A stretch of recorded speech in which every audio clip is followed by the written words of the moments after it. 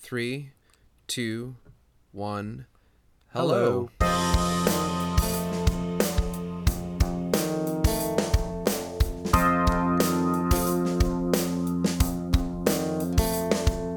The Archive. The Archive.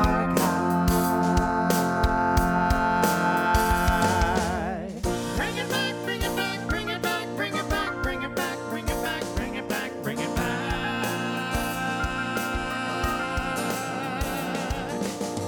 Bring it back, bring it back, bring it back, bring it back, bring it back, bring it back, bring it back, bring it back.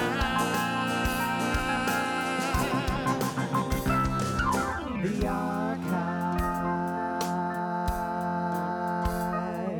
The Archive.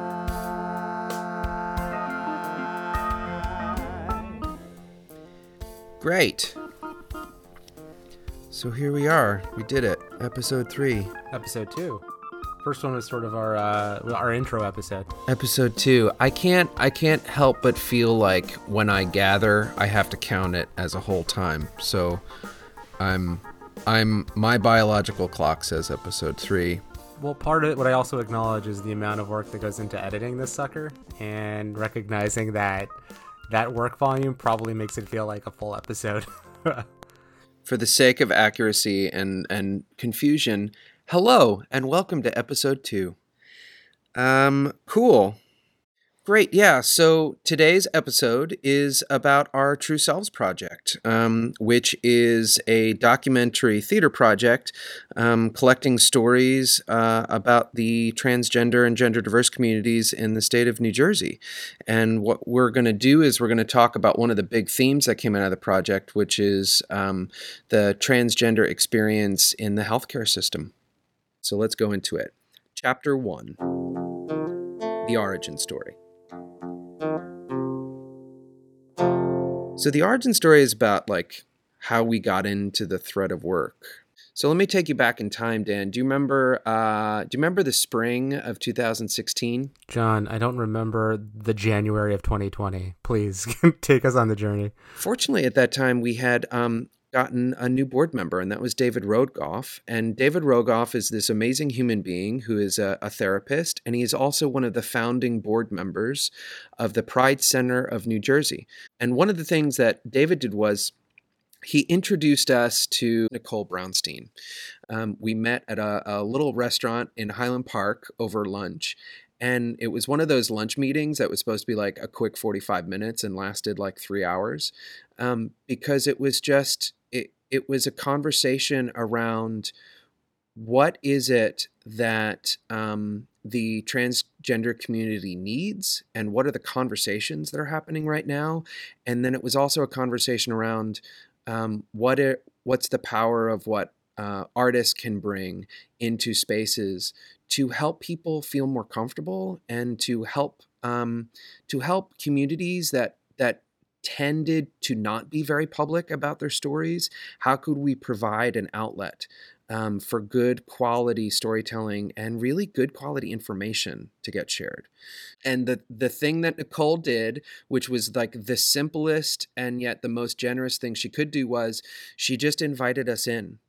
So after that lunch and at the very next meeting, we began attending True Self support group meetings. Simply introduced ourselves for who we were and what we were doing there. The big thing that really, in our listening, that really came out was this idea of the healthcare system in the lives of those who do not identify as the gender assigned to them at birth. And what does the transgender community's interaction look like with the healthcare system? Now, Nicole kind of puts it best. She explains, what are the healthcare and wellness needs of the transgender community? When an individual begins accepting themselves as being transgender, they learn that they must transition in 3 ways. They must transition medically, legally, and socially. Medical transitioning can consist of taking medications and possibly surgeries. Legal transition can consist of changing your name, your gender marker, and other necessary legal documents. Where a support group is most valuable is in helping the individual understand these changes, providing emotional support, helping them to see that there are others just like them, and in adjusting to their new identity socially.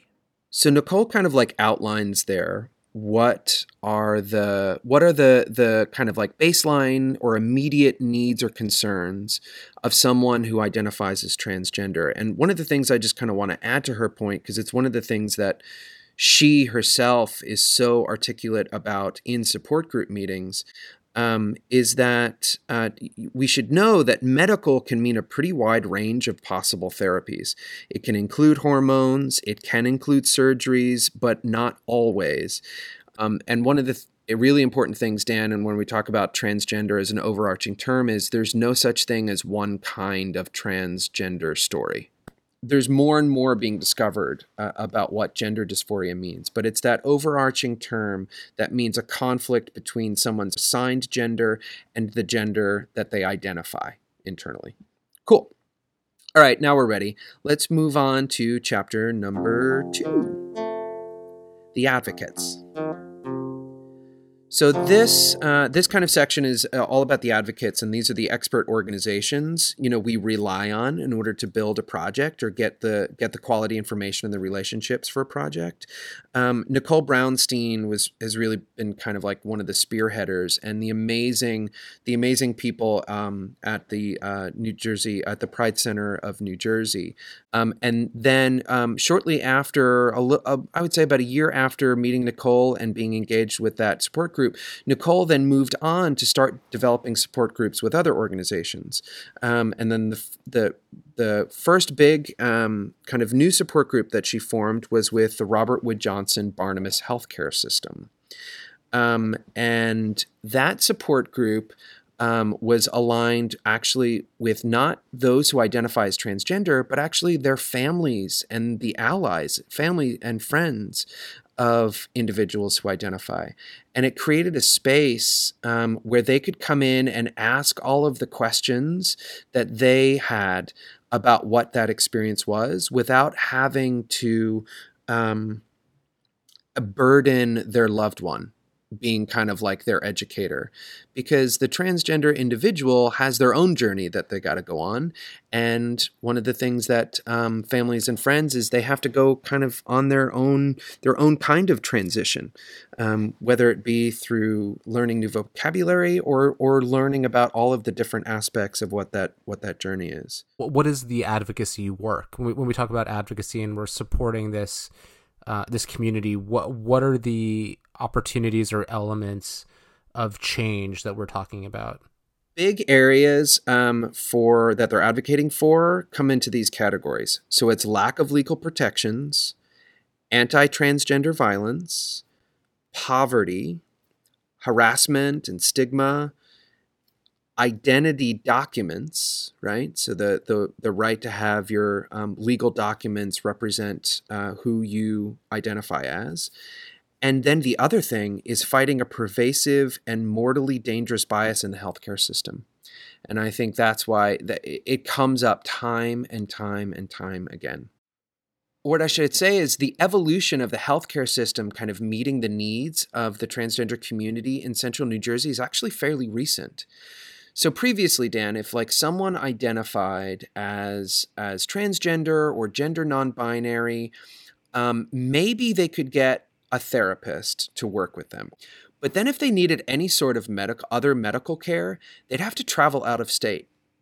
So Dan, imagine that you have a cold. What do you do when you have a cold? I mean, what do I do, or what do I, hypothetically, if I was someone who took better care of my body, I would go to my ear, nose, and throat doctor. You would go to the doctor. That's a great example, right? You go to ear, nose, and throat doctor.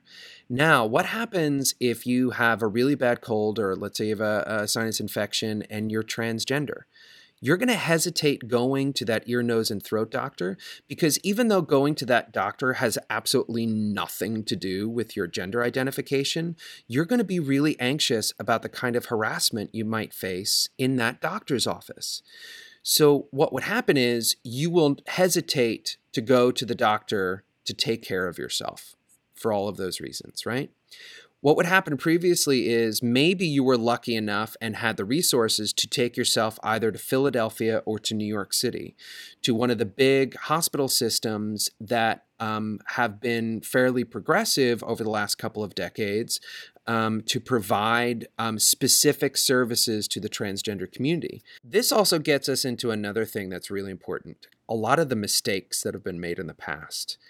One of our oral history subjects for the project was Margie Nichols. Now, Margie Nichols is someone who is known to a lot in the healthcare field. She's kind of a pioneer in what would be called LGBTQ positive therapy. Margie Nichols is the founder of Institute for Personal Growth here in New Jersey. Margie has this, she kind of articulates it, and she tells the story of some bad research that set the community back. Yeah, okay. So when I went to sex therapy program at Rutgers, they just shut down.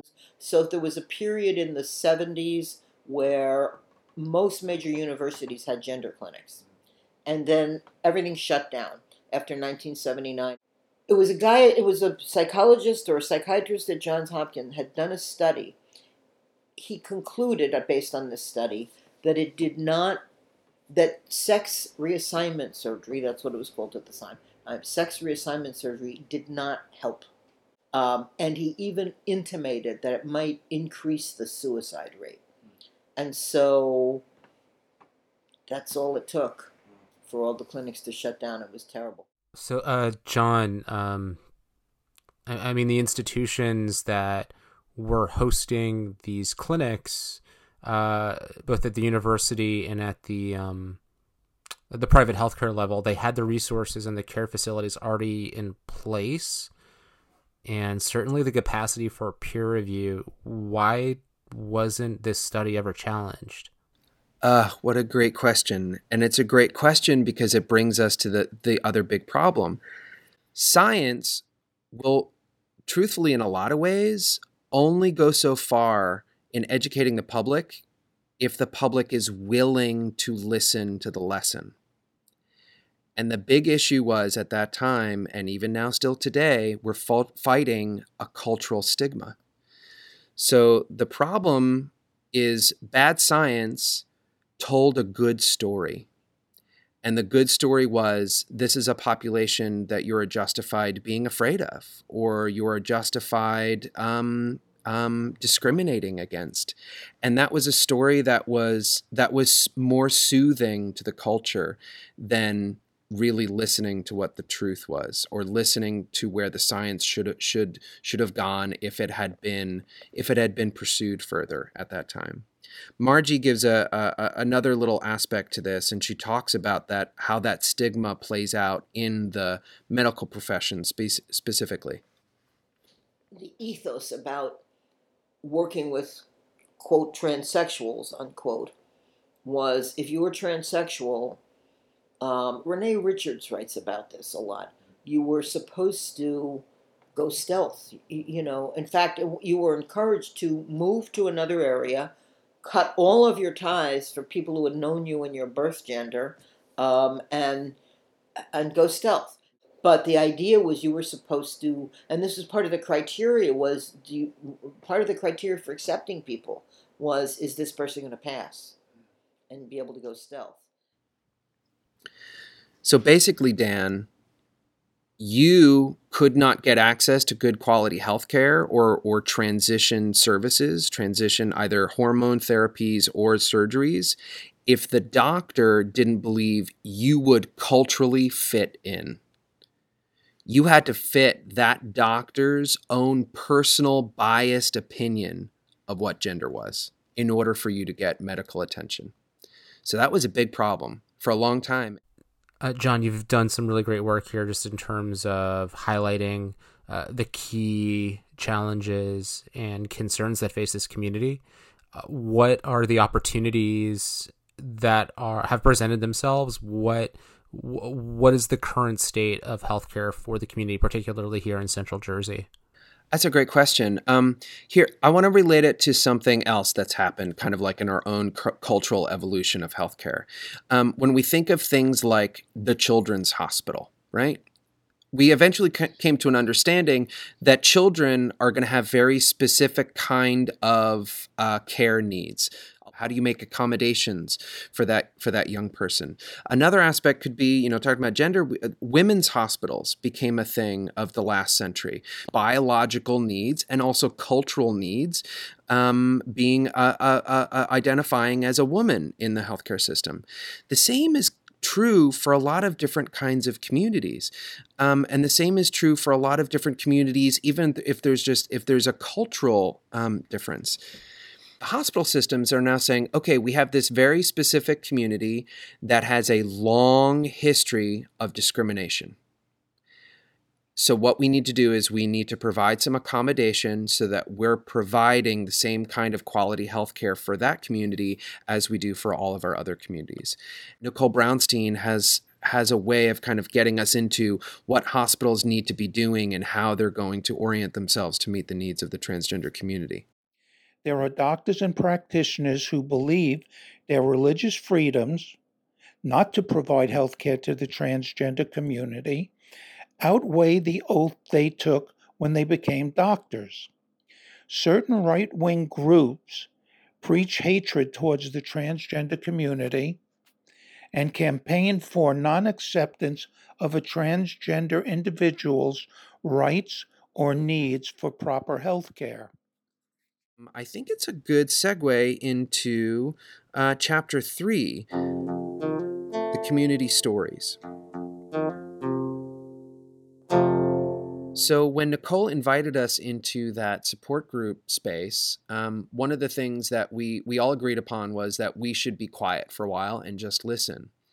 And after that period of time, Nicole actually pushed us. She was like, okay, you've been listening for a while. And I remember one meeting specifically where she kind of put me on the spot in the middle of the support group. She's like, you've been listening and we've been sharing. Where do you see yourself fitting into all of this? And I proposed working with allies within the Rutgers Oral History Archive, specifically Molly Graham, who is then the associate director, and taking oral histories of the community. And it was kind of a fortuitous, combining of threads. And what I said was, let's take the oral histories of those who are willing to do it within the support group, and let's create a play that helps you all set the record straight, that helps you all share with larger communities that aren't in this room right now and that maybe could benefit from hearing some of these stories and getting some of this information. So that's what we started doing. There's something really interesting there in what you said in terms of how do you respond to a question like that from Nicole? How do you see yourself in this? It's not only the storytelling side of it. What I find really compelling about our oral history work is that we are asking of ourselves and we're asking of our audiences and of our partners to reframe the question, what does it mean to be human, to instead ask someone to reframe their own experience through the given lens. Like, what does it mean for you to be transgender? The other thing about that is it's so interesting that you bring that up, because I had that discovery through the True Selves Project, specifically during the Call Me Kate moment, right? So Call Me Kate was when Caitlyn Jenner ostensibly came out of the closet as a trans-identifying individual who is making the transition from male to female. So everyone came to that support group meeting with their copy of Call Me Kate on the cover of Vanity Fair. And everyone had something to say about that article. And one of the things that I really realized was there were some people who were really supportive of it and thought it was a good representation. There were others that had some critiques about it. And everyone felt like it was one version of the story, but there were so many other versions of the story. And one of the concerns that came out of that conversation was everyone in the world thinking that this is the only way to be transgender. We kind of realized together that there was so much potential in our oral history and interview-based theater project to re-emphasize that point for the New Jersey community, that there isn't just one kind of story, that there's a very diverse group of people that fit within this overarching term of transgender, and then it's worthwhile for us to be curious about all of those different kinds of experiences. The moment did a couple of things. It did like 3 big things for us in that moment. It sparked a desire, definitely, for the group to be more active in the advocacy space. They all wanted to be now public representatives of a positive reflection of trans identity. They also were galvanized. Like the Call Me Kate movement also galvanized their courage to share their stories. And it also showcased that being transgender doesn't depend on socioeconomic status, ethnicity, or race. Being transgender can fit into any sort of class status or racial background. It's not specific to any one group. It impacts groups, people from all different backgrounds. So Dan, one of the things you mentioned was that relationship, and we mentioned earlier that relationship between socioeconomic status and just having the resources in order to access good quality healthcare. Here's one of our oral history subjects, Mariah, specifically talking about that kind of access. I got to the high school. The high school was such a broad awakening to the LGBT because there was a lot of everything there. And a lot of people were telling me this, that, and third. Do you want to get surgery to be a girl? And I was like, surgery to be a girl? Back in my head, I'm like, I would like to do that. But I'm not going to say that to nobody. I'm not fully, what's the word? Medically transitioned. But I would like to be. But it's just the way money flow is set up right now. I ain't got money for all that. Because transitioning costs money. A lot of people was like, when are you getting surgery? I was like, if you got $24,000 right now, I'll get it tomorrow. I mean, what does it take to be able to afford what our system refers to as elective surgeries in this country? It's prohibitive. There is a barrier there. There's still then the experience of then going through the transition.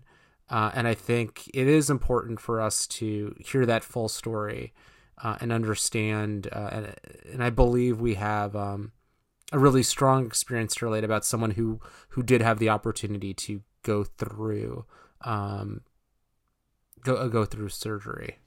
Exactly. So here's a story from JP talking about their experience in what is a first-class hospital system. You know, doctors are so uneducated, There's actually an incident after my second surgery to fix the bleed. I remember waking up in the, the surgery recovery room. And this was, late at night, so it was, empty because the hematoma happened like that. I needed surgery like that. I woke up, I was looking around, I was, wondering where the nurses were. I was in this huge empty room, and I see across me is this long table, and the nurses were, talking and giggling. I didn't understand what they were saying. And I woke up to, 2 nurses in front of me. And, then one of the nurses looked at me, and she's like, so why did you have surgery? I'm like, so I just had gender confirmation for my surgery. And she's like, oh, okay, but why did you get? I'm like, because I needed it.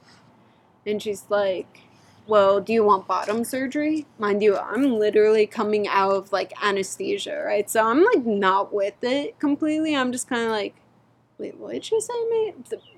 Am I hallucinating or something? What's going on? What? And I think I looked at her, I'm like, wait, what? And she's like, do you want bomb surgery? Do you want a dick? I'm just like, oh my God. But like she like asked me again, or like asked me like a little different, and she's like, well, like, don't you like want a dick or something like that? And I'm just like, it literally finally clicked in my head. Like, I'm like, this is wrong. This shouldn't be happening. And I looked at her. I'm just like, why are you asking me this? Like, what does this have to do with what's happening to me right now? So listening to that clip from JP, we get an understanding that, one of the things that hospitals and healthcare systems are coming to terms with is that there's still some work that needs to be done. A lot of that has to do with training of their staff and just developing an understanding of what that experience is, developing some empathy for that experience. Nicole herself, in her oral history, talks about her own transition story.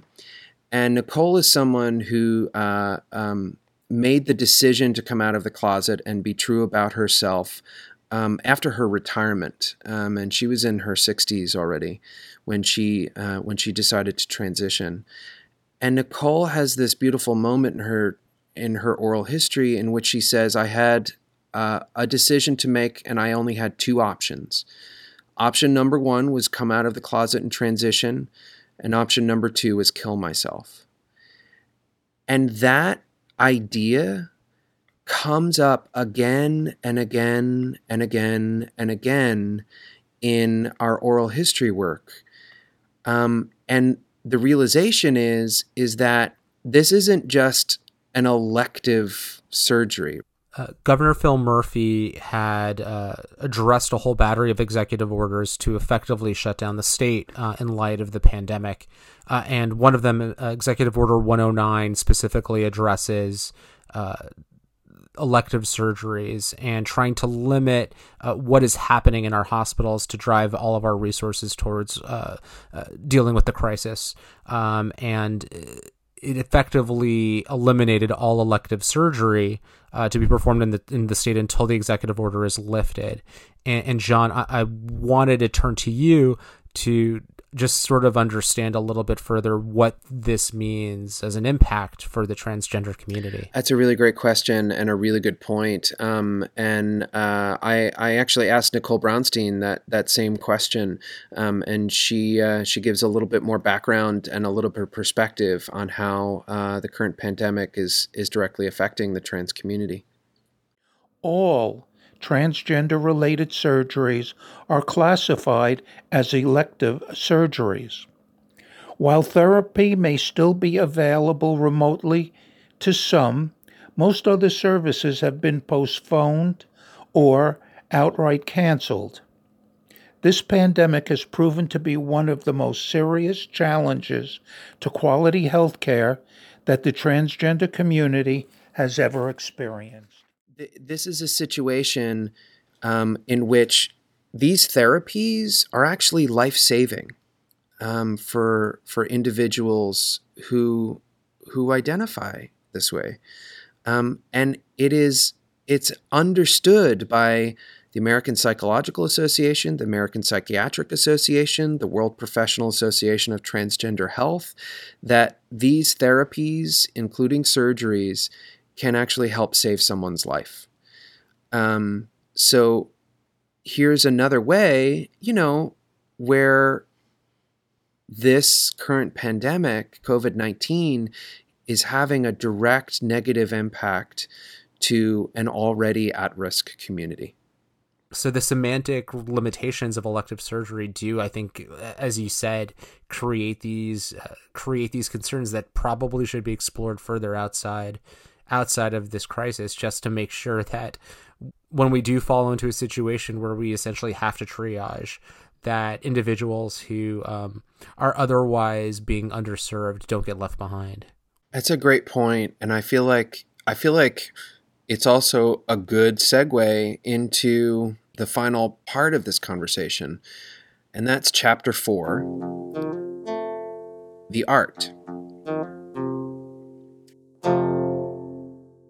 What you said about further exploration and further investigation has to do a lot with, all right, now we got to get people talking about it. And we got to get people curious about what this experience is. Our creative process for this was kind of interesting because I think we had so much content and so much information and so many stories. I will admit, we were a little like, okay, now what's the story? What's the play?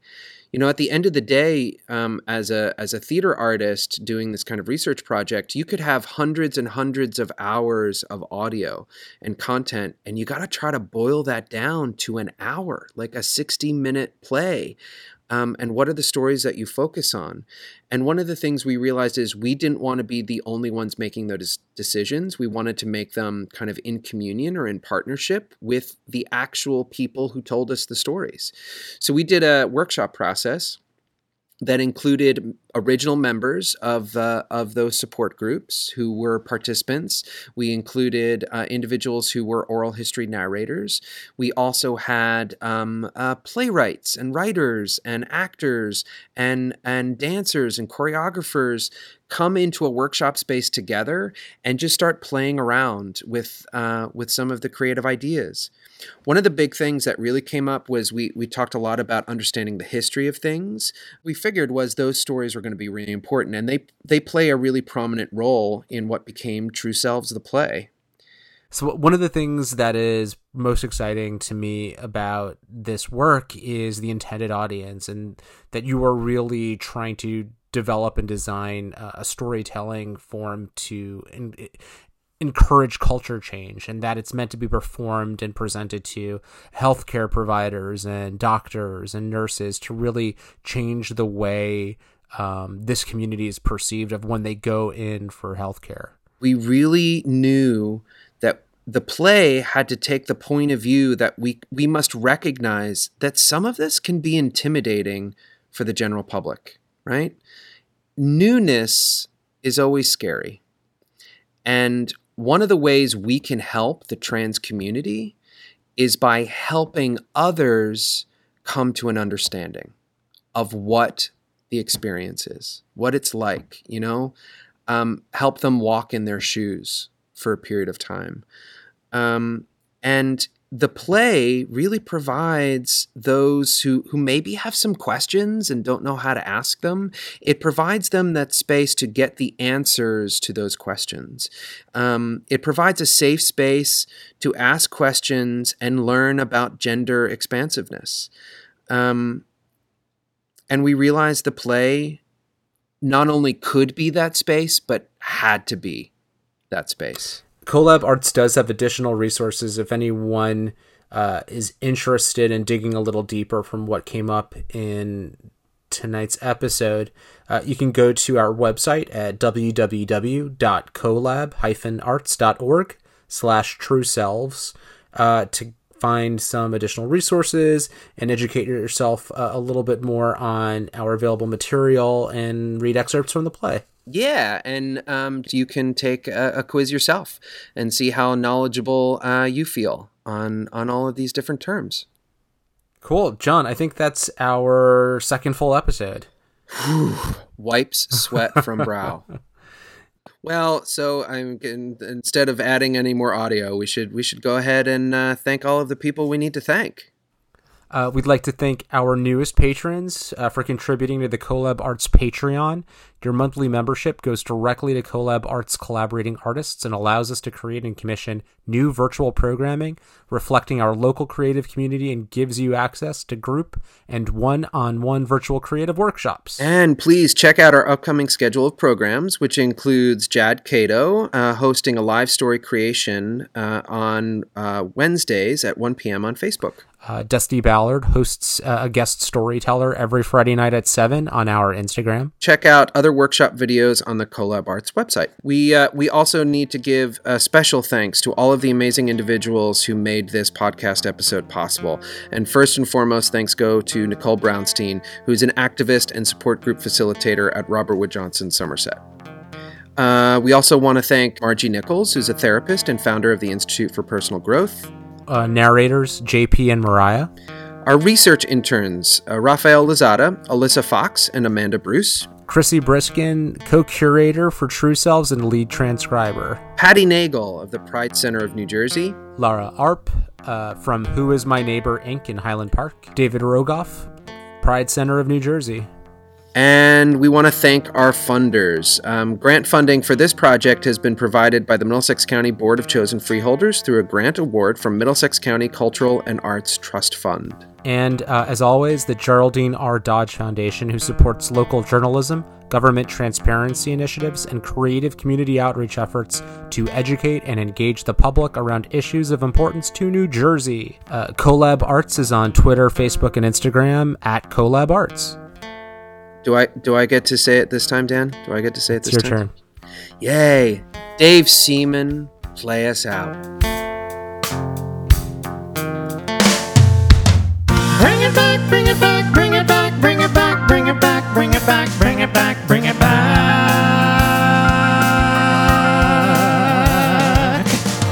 Bring it back, bring it back, bring it back, bring it back, bring it back, bring it back, bring it back, bring it back. The archive. The archive.